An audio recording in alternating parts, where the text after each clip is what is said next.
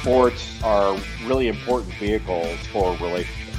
We have purpose. We have a why. We bring people together. We connect. I feel like God is our greatest supporter and our greatest coach. Welcome to Rabbi on the Sidelines. This is Rabbi Erez Sherman from Sinai Temple in Los Angeles. This week we are joined by an author, a journalist who literally has written a library of books about sports and other amazing topics.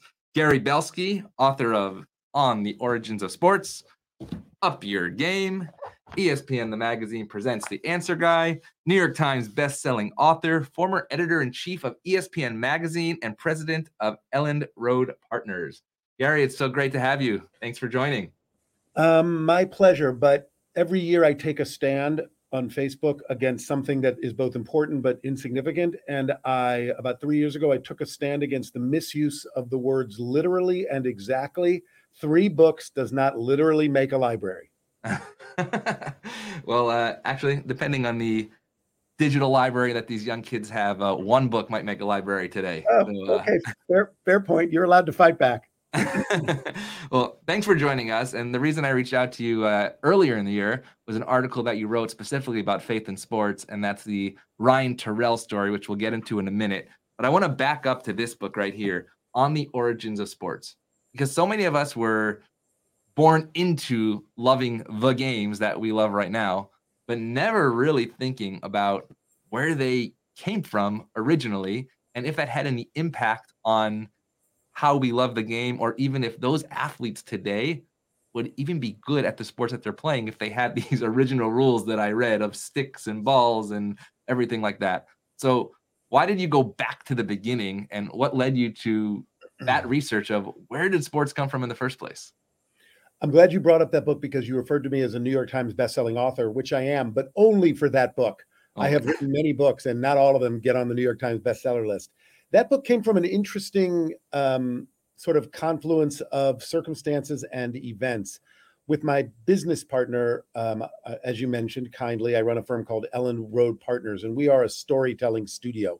Essentially, we solve problems for different kinds of organizations or individuals, nonprofits, Fortune 500 companies, sports leagues, whatever the case. And we have a client that's a publisher.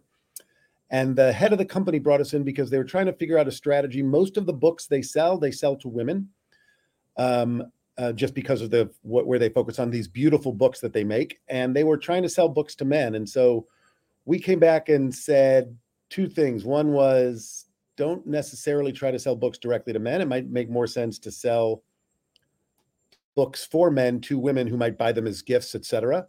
Mm-hmm. And also, you should hire us to write books for you, because we spent a long time writing books for both men and women who are sports fans, but also men.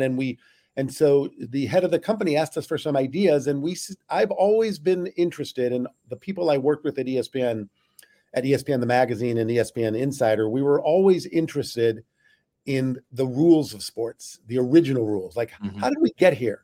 And it's funny, because I used to say, how did we get from people running around in the forest playing with pig bladders stuffed with grass, right, to rugby or soccer or football? And it's funny, because I'm a kosher keeping Jew, not Orthodox, but observant in some ways.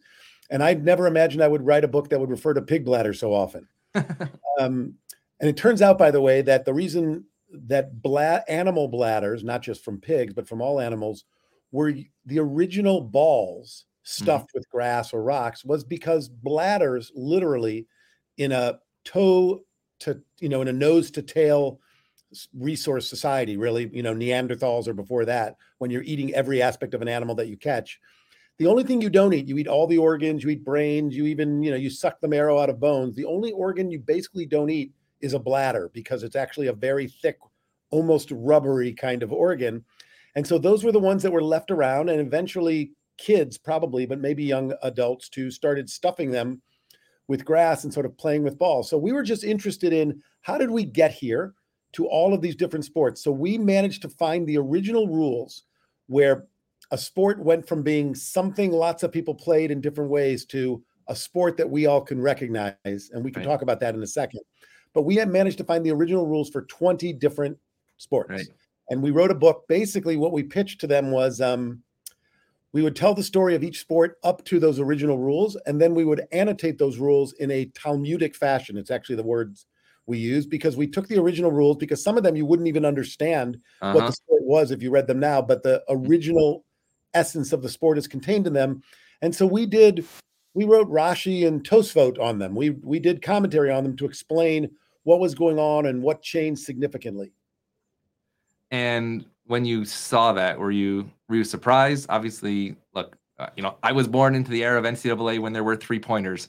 I was born into the era where, baseball looks pretty much what they look today. But even when they make rules changes today, I get upset because that's not the baseball that I knew. That's not the basketball that I knew. Take us back to the evolution. Let's just talk baseball for a second, because I find it fascinating. Just the first couple of pages, you talk about Egyptians running around with sticks and balls. Do you think there were any faith aspects that were involved in some of those original rules that you found? Oh, we know there were some of the the original rules of baseball are from I think the 1840s. So no, they were not. There was no. Although there was a lot of fervor, there was not necessarily faith, but certainly a lot of the games that we talk about and a lot of the rules that we explored came from rituals and rites that had to do with servicing some deity or another, some god or another. I think there were, original origins. A lot of competition, in fact, was often, or some competition was part of festivals and rites that were meant to serve the Lord, the scary thing in the sky that controlled everything. So yeah, we didn't explore a lot of that in the book, but I do think there were some faith-based origins to some of our sports, if not some of the rules of the sports that we use now. The biggest surprise of the book was just, when you investigate every sport like we did, you just find things that you would never expect, and that, were delightful, shocking, whatever the case may be. And so this is a clip that you had on the talk show about specifically the origins of sports, and has sports improved?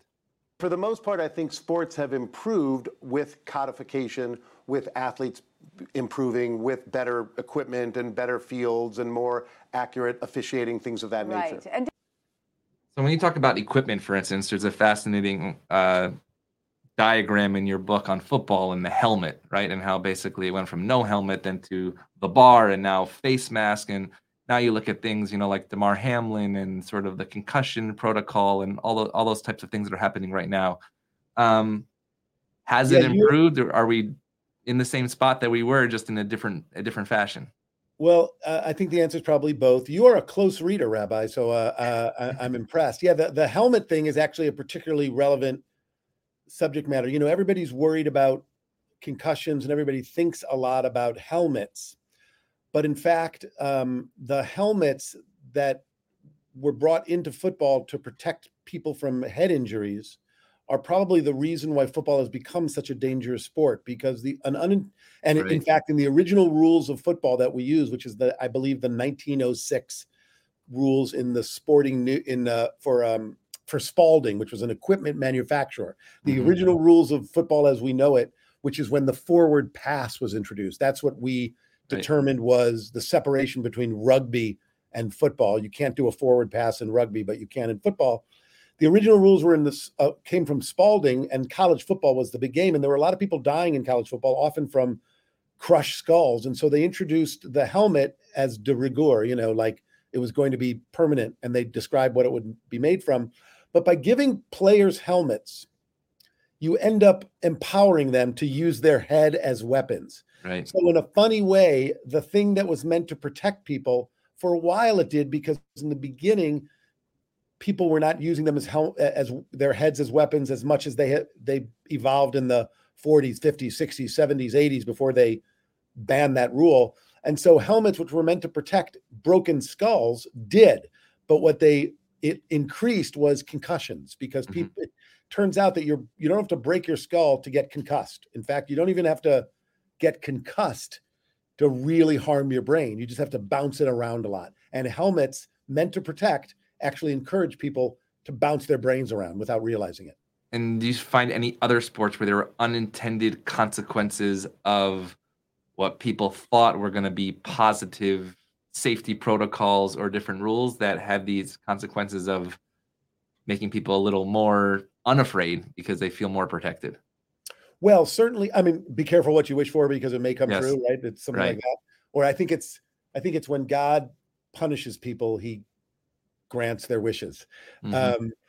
Um, by the way, the football helmet is far and away the best example of that. But I certainly think that for a long time, as cars became quote unquote safer, as cars got better, as the engines got better, as the reinforcements around the driver's cockpit got better, we thought that it was more safe for drivers when in fact it was more safe for certain kinds of injuries, but less safe for catastrophic injuries. And in fact, what we learned again was with when Dale Earnhardt died, was that a sense of invincibility when you're driving in a car is the last thing that you actually want. On the one hand, when people always ask me about race car drivers, are they athletes? I'm like, oh yeah, for a whole bunch of reasons. But Mhm. their sense of invincibility is very athletic.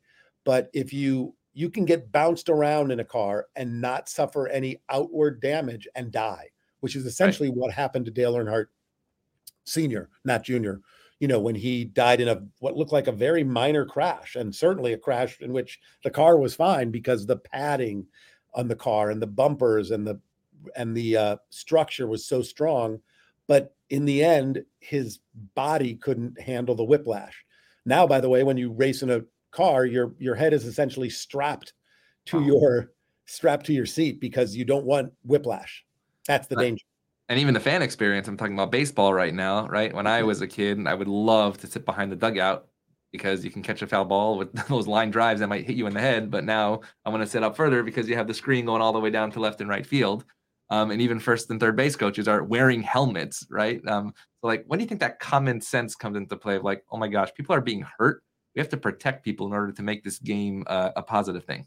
Yeah, I don't know if it's so much about common sense as it is about trying to maximize experiences. We are a hedonistic species and we're always trying to maximize experiences. And so there's like a balance that we do. Look, let's be frank. We, as a society and as individuals, we are comfortable with certain levels of risk in everything. We have 35 to 40,000 traffic accidents every year. I don't know if you know this, but I have a kind of a side career where I write and lecture about the psychology of decision making. So I think about this stuff all the time, and it applies to sports.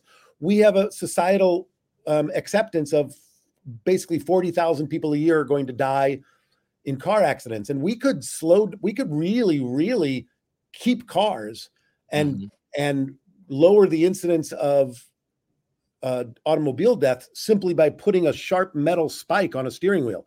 If you put a sharp metal spike at the center of every steering wheel, people would drive much slower because that sharp metal spike would scare them. But that would eliminate a lot of the pleasantness about driving a car. So we don't have that sharp metal spike. We basically hope people will follow the rules and not crash into each other.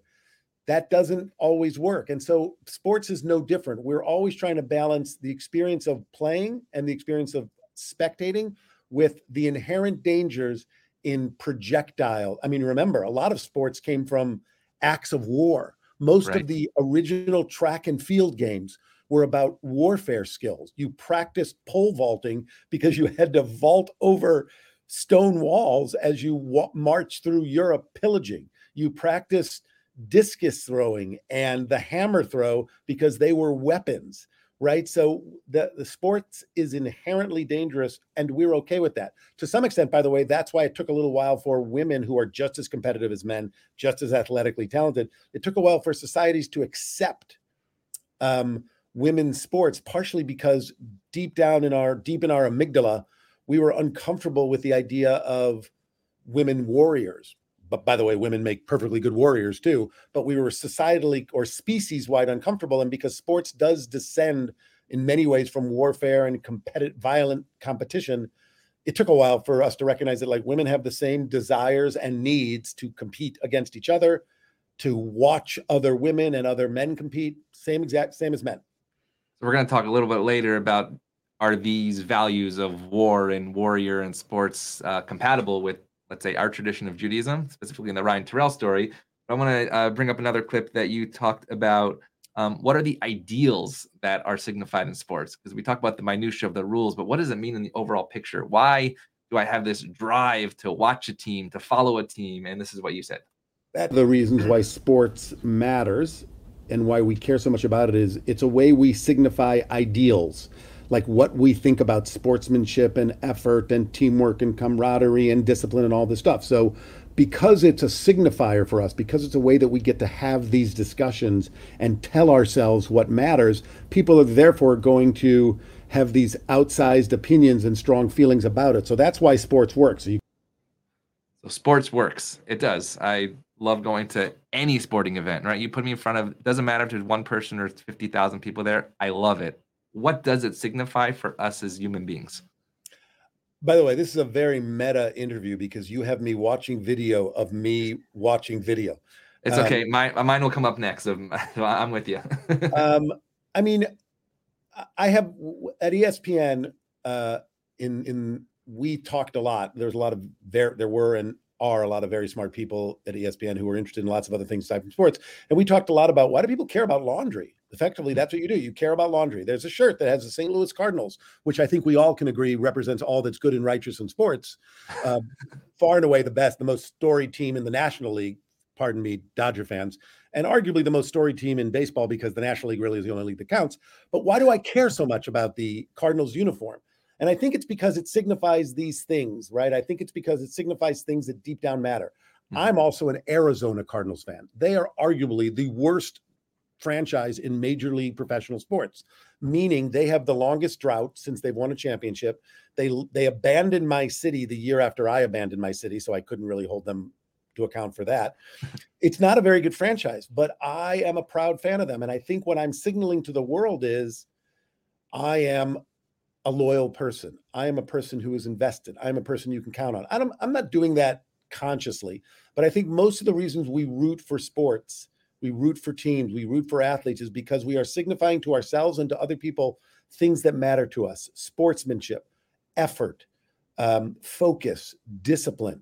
When people admire players, they're admiring the way they play, they're admiring how they got there. And I think that's why sports is so powerful, because we are talking to ourselves and we are talking to our communities and to the wider world.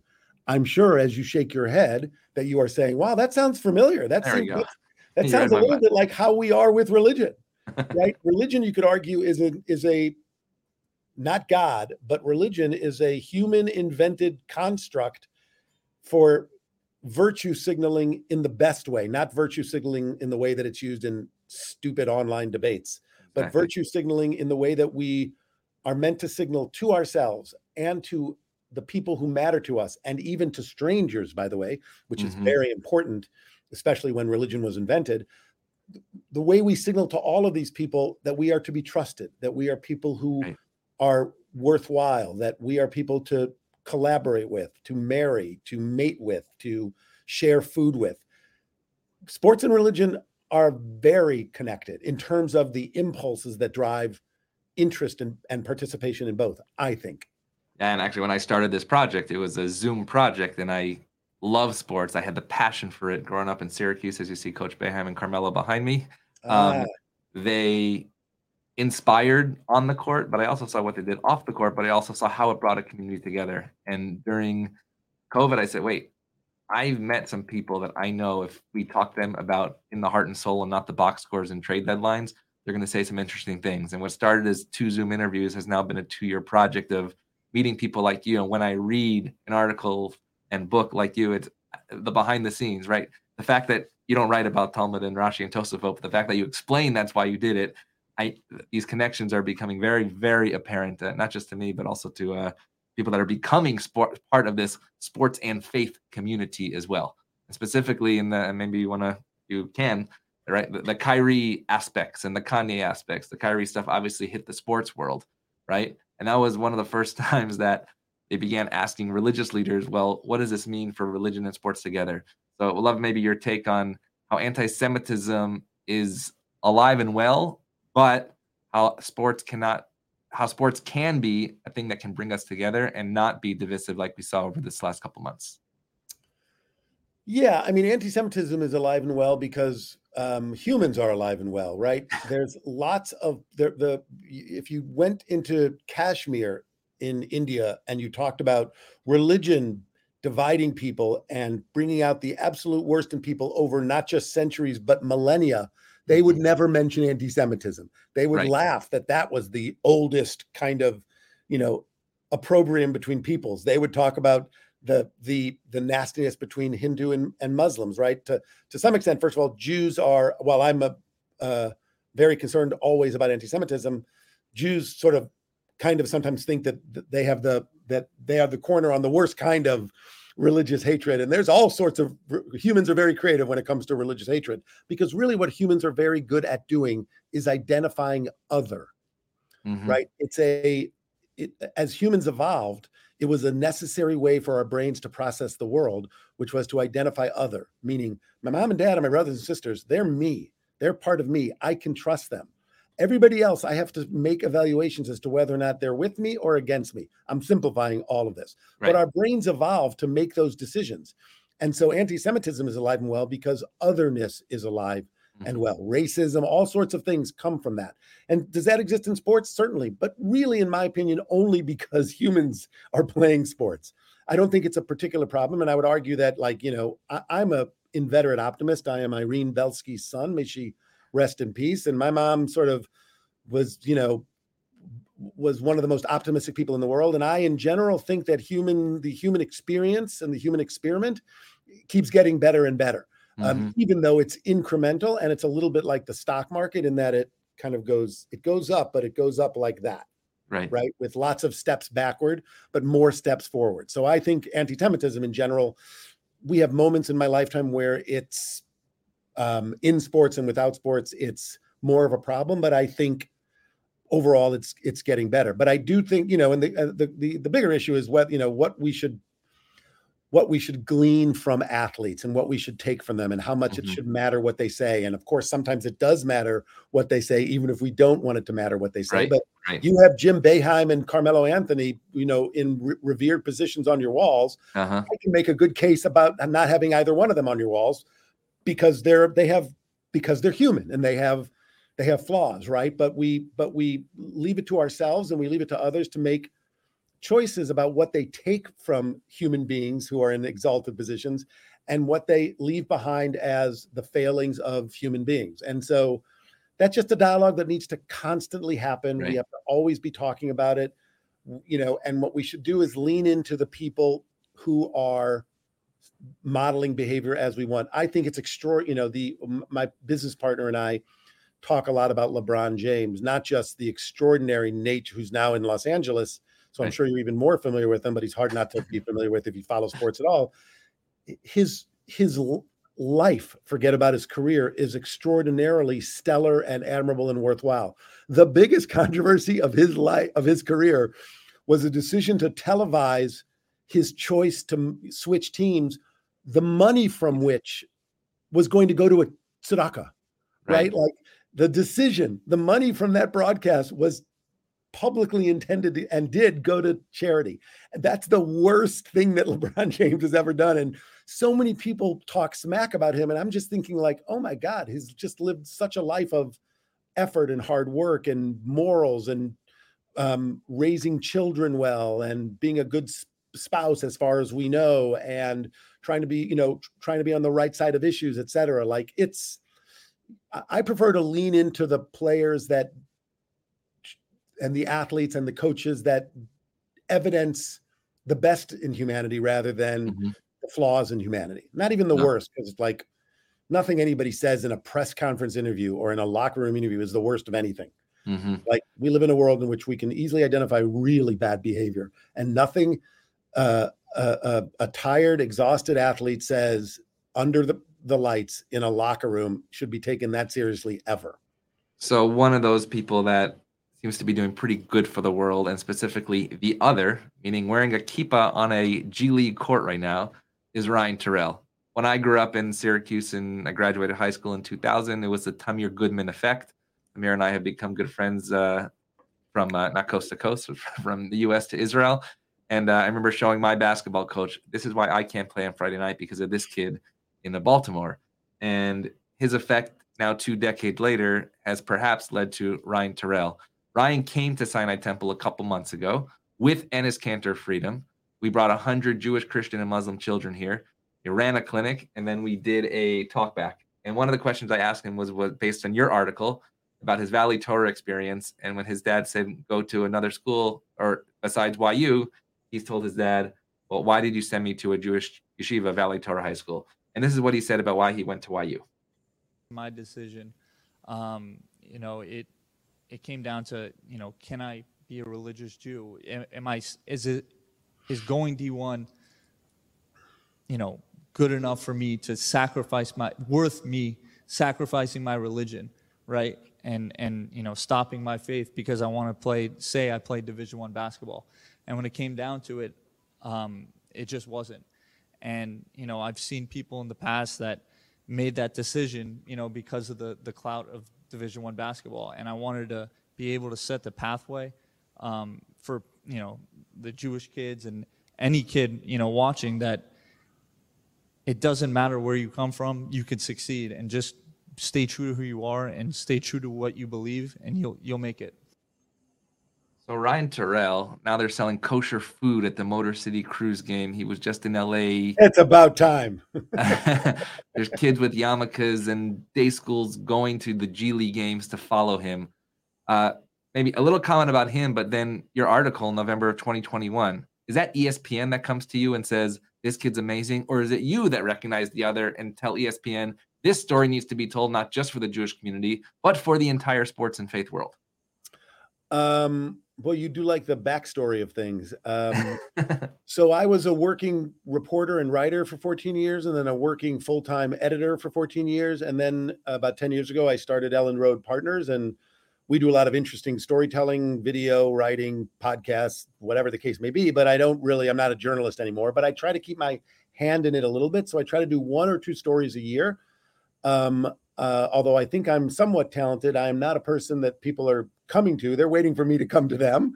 And so I noticed that when Yeshiva University it was a weird time. It was during the pandemic, but they had this very long winning streak. And at some point it became the longest active winning streak in men's college basketball, by the way, because one of the things I realized when I did research into it wasn't the longest current streak in college basketball. It was the men, because there was a really amazing Christian school run by a fantastic coach in Michigan called Hope College.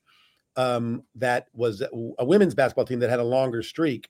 That's also since been broken. So when I looked into it, I was thinking that's just interesting. And mostly I was taken by the fact that it got a lot of attention in major news outlets. And the reason it got a lot of attention in major news outlets, as opposed to the Hope women's basketball team, was not really because it was men's basketball as much as because it was yeshiva basketball, meaning Jewish basketball, because there's this idea that I was always vaguely aware of that Jews are not quite as good are not as good at sports as they are at, intellectual pursuits. And it's funny because I co-wrote a book about behavioral economics. It's called Why Smart People Make Big Money Mistakes. But I wrote it with a guy named Tom Gilovich, who's the chairman of the psychology department at Cornell. And Tom wrote a book called How We Know What Isn't So. It's a fantastic book. It's a small textbook from the early 90s. You can still buy it. How We Know What Isn't So. And it's basically this idea that we think we know a lot of things that they're actually not true. And he write about the psychology of it. And what I knew, because I was a sports editor, was that Jews have actually, in the same way that Jews earn more Nobel Prizes than you would expect them to, Jews have excelled in sports more than you would expect them to, based on their population proportions. And yet people have this idea, there's jokes about it in movies and pop culture, that Jews aren't good at sports. So when you write 1 or 2 stories a year, you often write about things that you want to write about. I believe the best hummus in the world is at a taxi stand in Jerusalem. And so I waited to find a food magazine that would let me write a story about hummus. And people disagree, by the way, but some people, and so I looked for a place to write that story. So all of a sudden, to be honest with you, a little bell went off in my head and said, like, oh, this might be a chance where I get to write about a couple of things that I'm interested in. I'm interested in why it is that people think Jews are bad at sports. What's that about?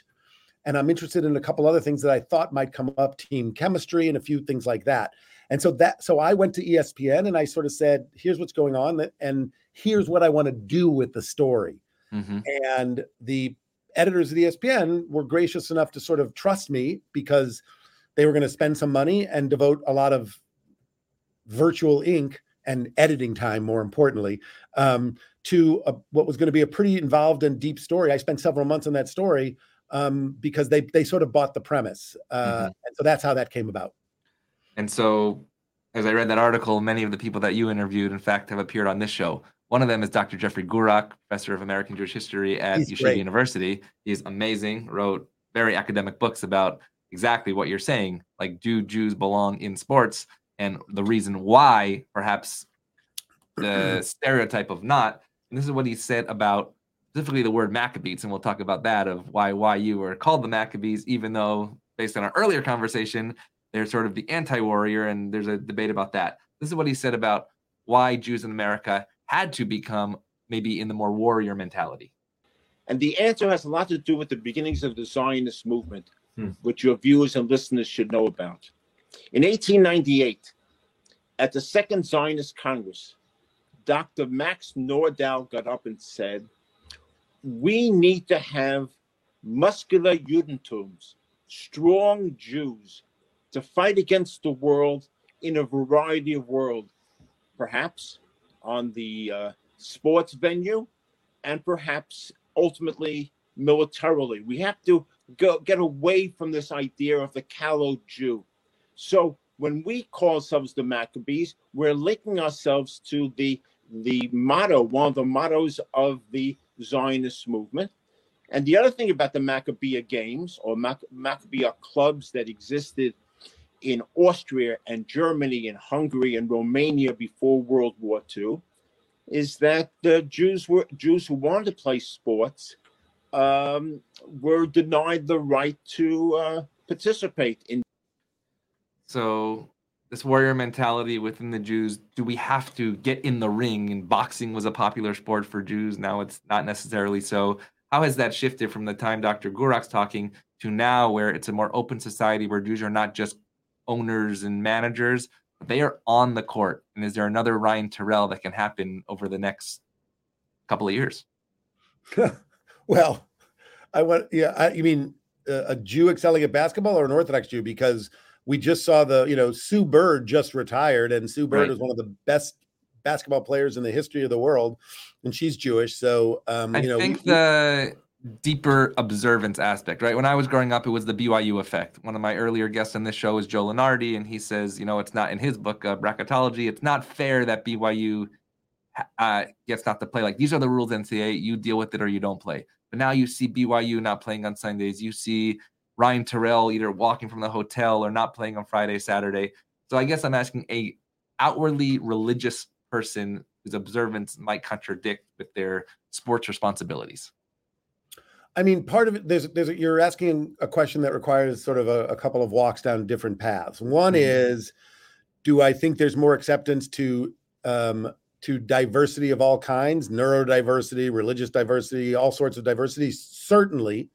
And so do I, right now, by the way, completely coincidentally, the coach of the Yeshiva University basketball team has a son who is an Orthodox Jew who's playing, minor league baseball. He's the best. Right. And so I think, he's a pitcher, and there's every reason in the world to think that if he continues to go, he'll be able to figure out how to play. So I think that's possible. I certainly, to the extent that sports are about culture, and there's and team chemistry. And so there is a kind of, alchemy that has to happen for somebody who is somehow separate from everybody else to also be able to fit in with everybody else. So that's always a challenge. But by the way, that was a challenge in the 70s when so many African-American players were converting from Christianity to Islam, and they were kind of very much making themselves different even than other Black players on their teams, and sports adjusted to that as well. And so I think, do I think it's likely? No, because I'm a big believer in probabilities. Do I think it'll probably happen here and there?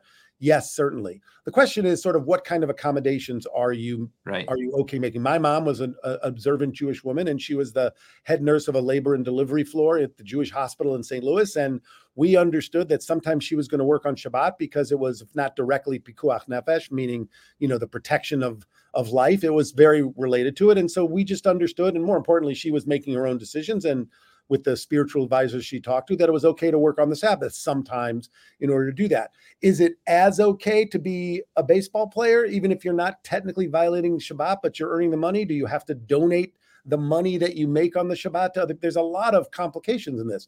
By the way, I didn't talk about this in the story because it wasn't the appropriate place. Yeshiva University basketballs, Yeshiva University sports are in itself in a giant complicated situation because, as you may or may not know, Moshe Feinstein, who is the intellectual, I would say foundational pillar of the Yeshiva University, the movement that underpins Yeshiva University, wrote a tshuva about 45 years ago. He wrote what's the English word for tshuva? Like a responsa, like an essay about where he was, like a statement of opinion or a statement. And his belief was sports did not belong at Yeshiva University. Right. And basically, I didn't want to put them on the hot seat. I mean, I talked to them about it, but I didn't put it in the story because it was inside baseball, no pun intended, in the journalistic phrase. But like you could argue Yeshiva University, the guy who kind of gave the intellectual heft to the Yeshiva University movement was basically saying, we shouldn't play sports because they take us away from other more important things. And because spectating sports is actually a bad thing in and of itself, right? There's an argument that you could parse it where, well, we can play sports because it's physical fitness and it's teaches good values, but we shouldn't let people watch sports because there's a phrase, I just forgot it. Rabbi Yolkut, who I quoted in that story, Eliana Yolkut at Addis Israel in Washington, gave me a quote that said, there's a phrase for like sitting among the wicked that because, by the way, they had spectator sports when the rabbis were crafting the Torah and they were the Mishnah, excuse me. Yep, and they in the Colosseum. Yep. And they talked about you can't sit, sitting among those people is bad because people can get nasty, and sports fans in Philadelphia hadn't even been invented as a city. It's actually interesting that you say that. YU is involved in it. Like sports is both beautiful, but also complicated. Yeah, and I think that complicated piece is interesting. You mentioned Coach Steinmetz, also a good friend of the show, and I have a clip here specifically saying what he's up against when he's recruiting. When a kid's in Israel for the year in yeshiva, and he says, "You know what? I need to study a little more Gemara." And this is what Coach Steinmetz said. I love this quote. A first-team all-conference player, probably about 5 years ago or 6 years ago, who was a sophomore, who decided to leave and go study full-time. He wanted to go learn full-time and become a rabbi and all that. And I have a very, very simple personal rule. I don't recruit against the base measures. I never do it. I love that. Can you repeat that? I don't recruit against the base measures. That is amazing. Yeah, the Coach K says the same thing, I think. Yeah, John Shire, Coach Boeheim. I don't recruit against the Beit Midrash, the house of study. I think that's an amazing quote, knowing what he's up against, but also realizing the development of these young people, that basketball is important, but at the end of the day, it's also a game. Yeah, by the way, he's an impressive guy. Yes. If he weren't, first of all, he's rare now among even Division III sports coaches in that he actually has a full-time job. Right, he's a right. real estate attorney. But he's actually running an offense and running a program that's sort of two of the most, as well as two of the most famed coaches in the history of the sport, Bobby Knight and Hank Iba, I think, was the guy who sort of, kind of invented the motion offense. And to be honest with you, he and I have kept in touch. We argue actually, in the Beit Midrash kind of way about lots of things because he's active on social media and I agree with him about a lot of things. Some things, I will take a different opinion, but he's a guy who, if he was not committed to Orthodox Judaism and to yeshiva basketball in particular, I think would have been snapped up by Division I, probably like a mid-major school. Yeah. Wow. I think he's a really smart thinker about basketball. And I think he's a really smart shaper of young men in the way that you have to do it now, because by the way, there's non-religious players on YU. Right. He's broadened the tent, or he's opened more flaps on more sides of the tent to sort of, make an Abrahamic reference or a Midrashic Abrahamic reference. And so he's bringing more Jews into the YU tent. And they're just like any other, teenage or post-adolescent athletes in that they have their own ideas about how to run their life. And he's very good at negotiating what is a very delicate walk when it comes to, coaching players today. He's impressive.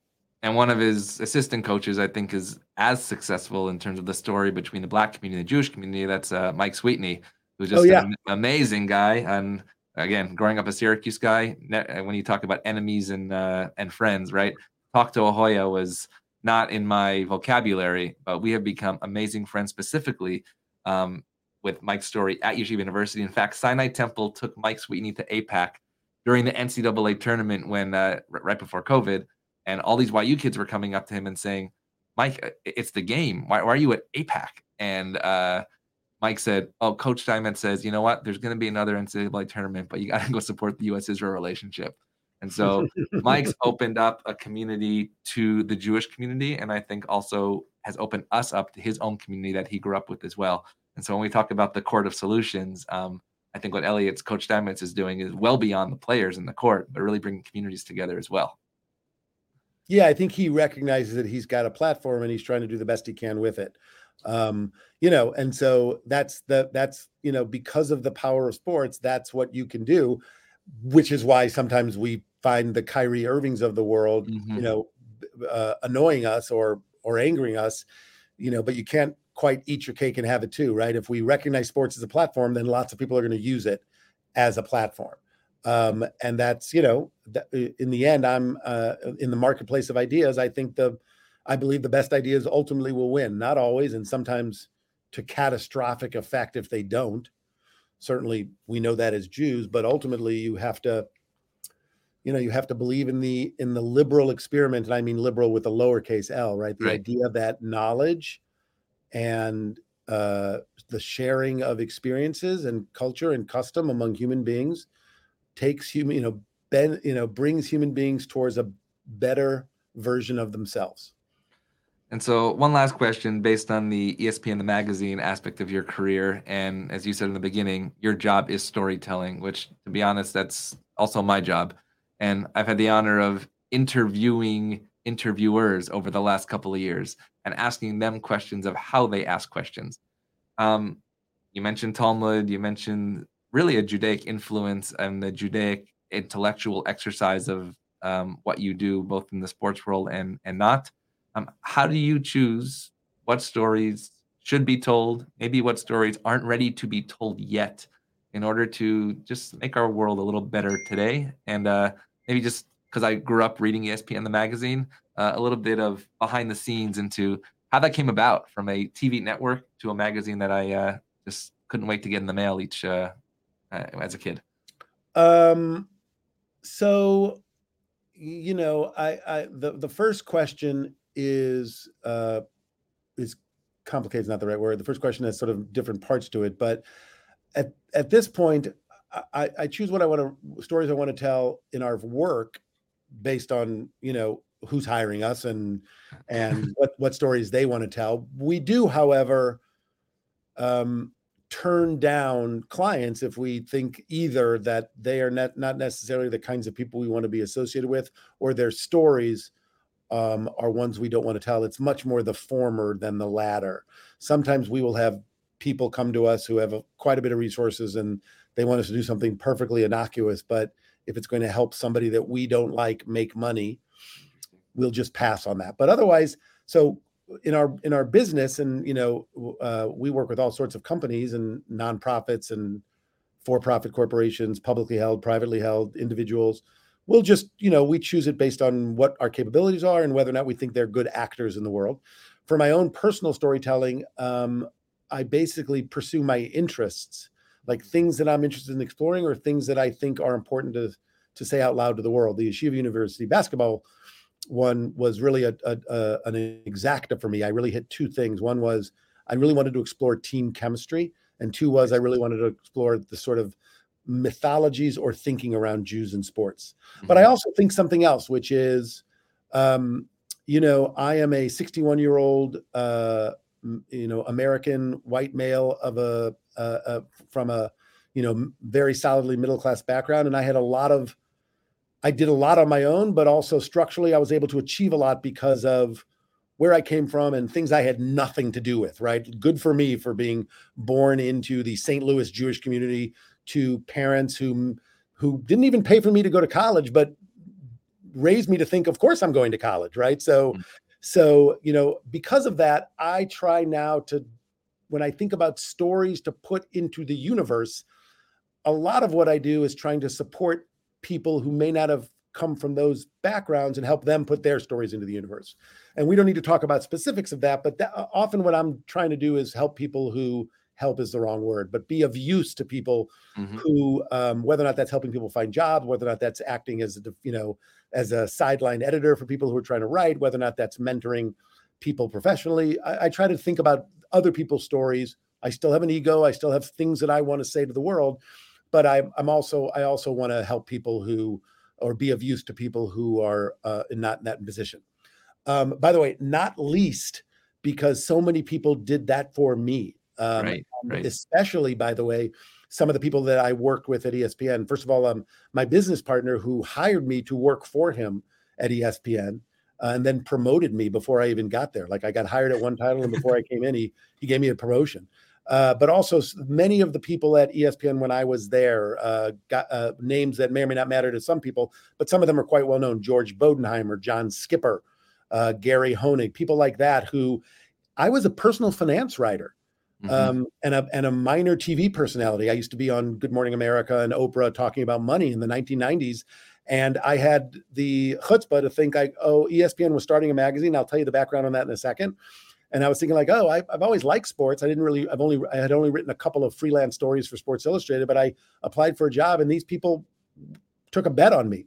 That was a philosophy that a few of those people that I listed had, that sports journalism was a little bit tired at the time and needed a little bit of a refreshing upgrade. And so they wanted to, to bring in a new voice that had, and I think that's what appealed to people like you. It's why you went from, we did, it was so successful, was they wanted to bring in a new perspective. And part of that new perspective was, it's a good lesson in life, by the way, we think about it all the time now at Ellen Road Partners, was sometimes it's good to get people to contribute to what you're doing who don't necessarily come from the space you're in, because oftentimes it's outsiders who can help the most. What I always tell people is literally there are people who learn a lot about factory design from operating room design.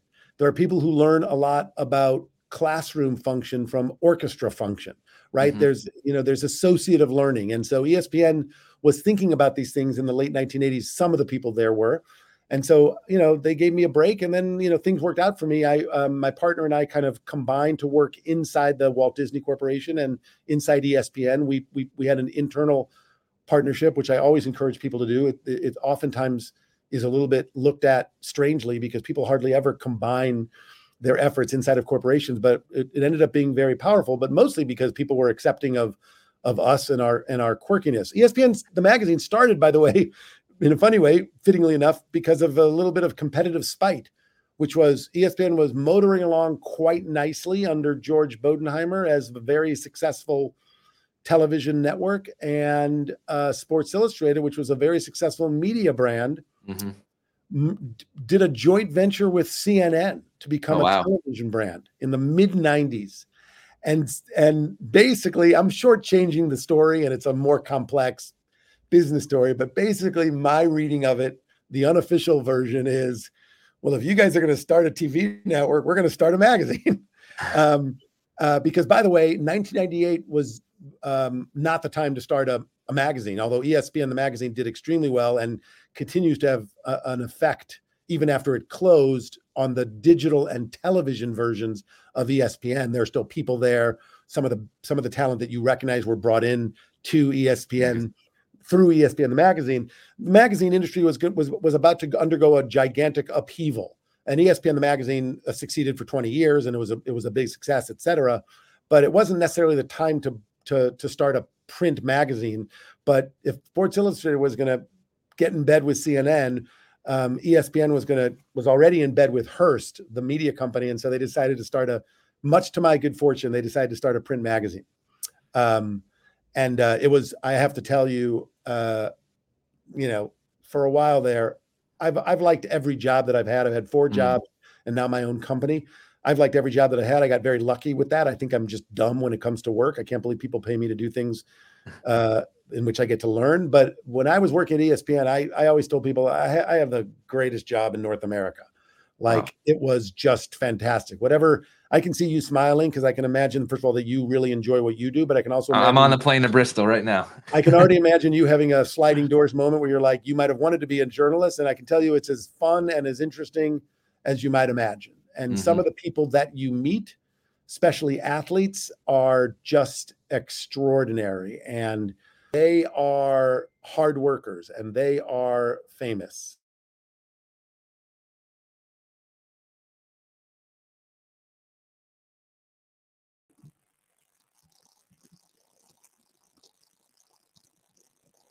See there? Push try again. Push try again. Still there?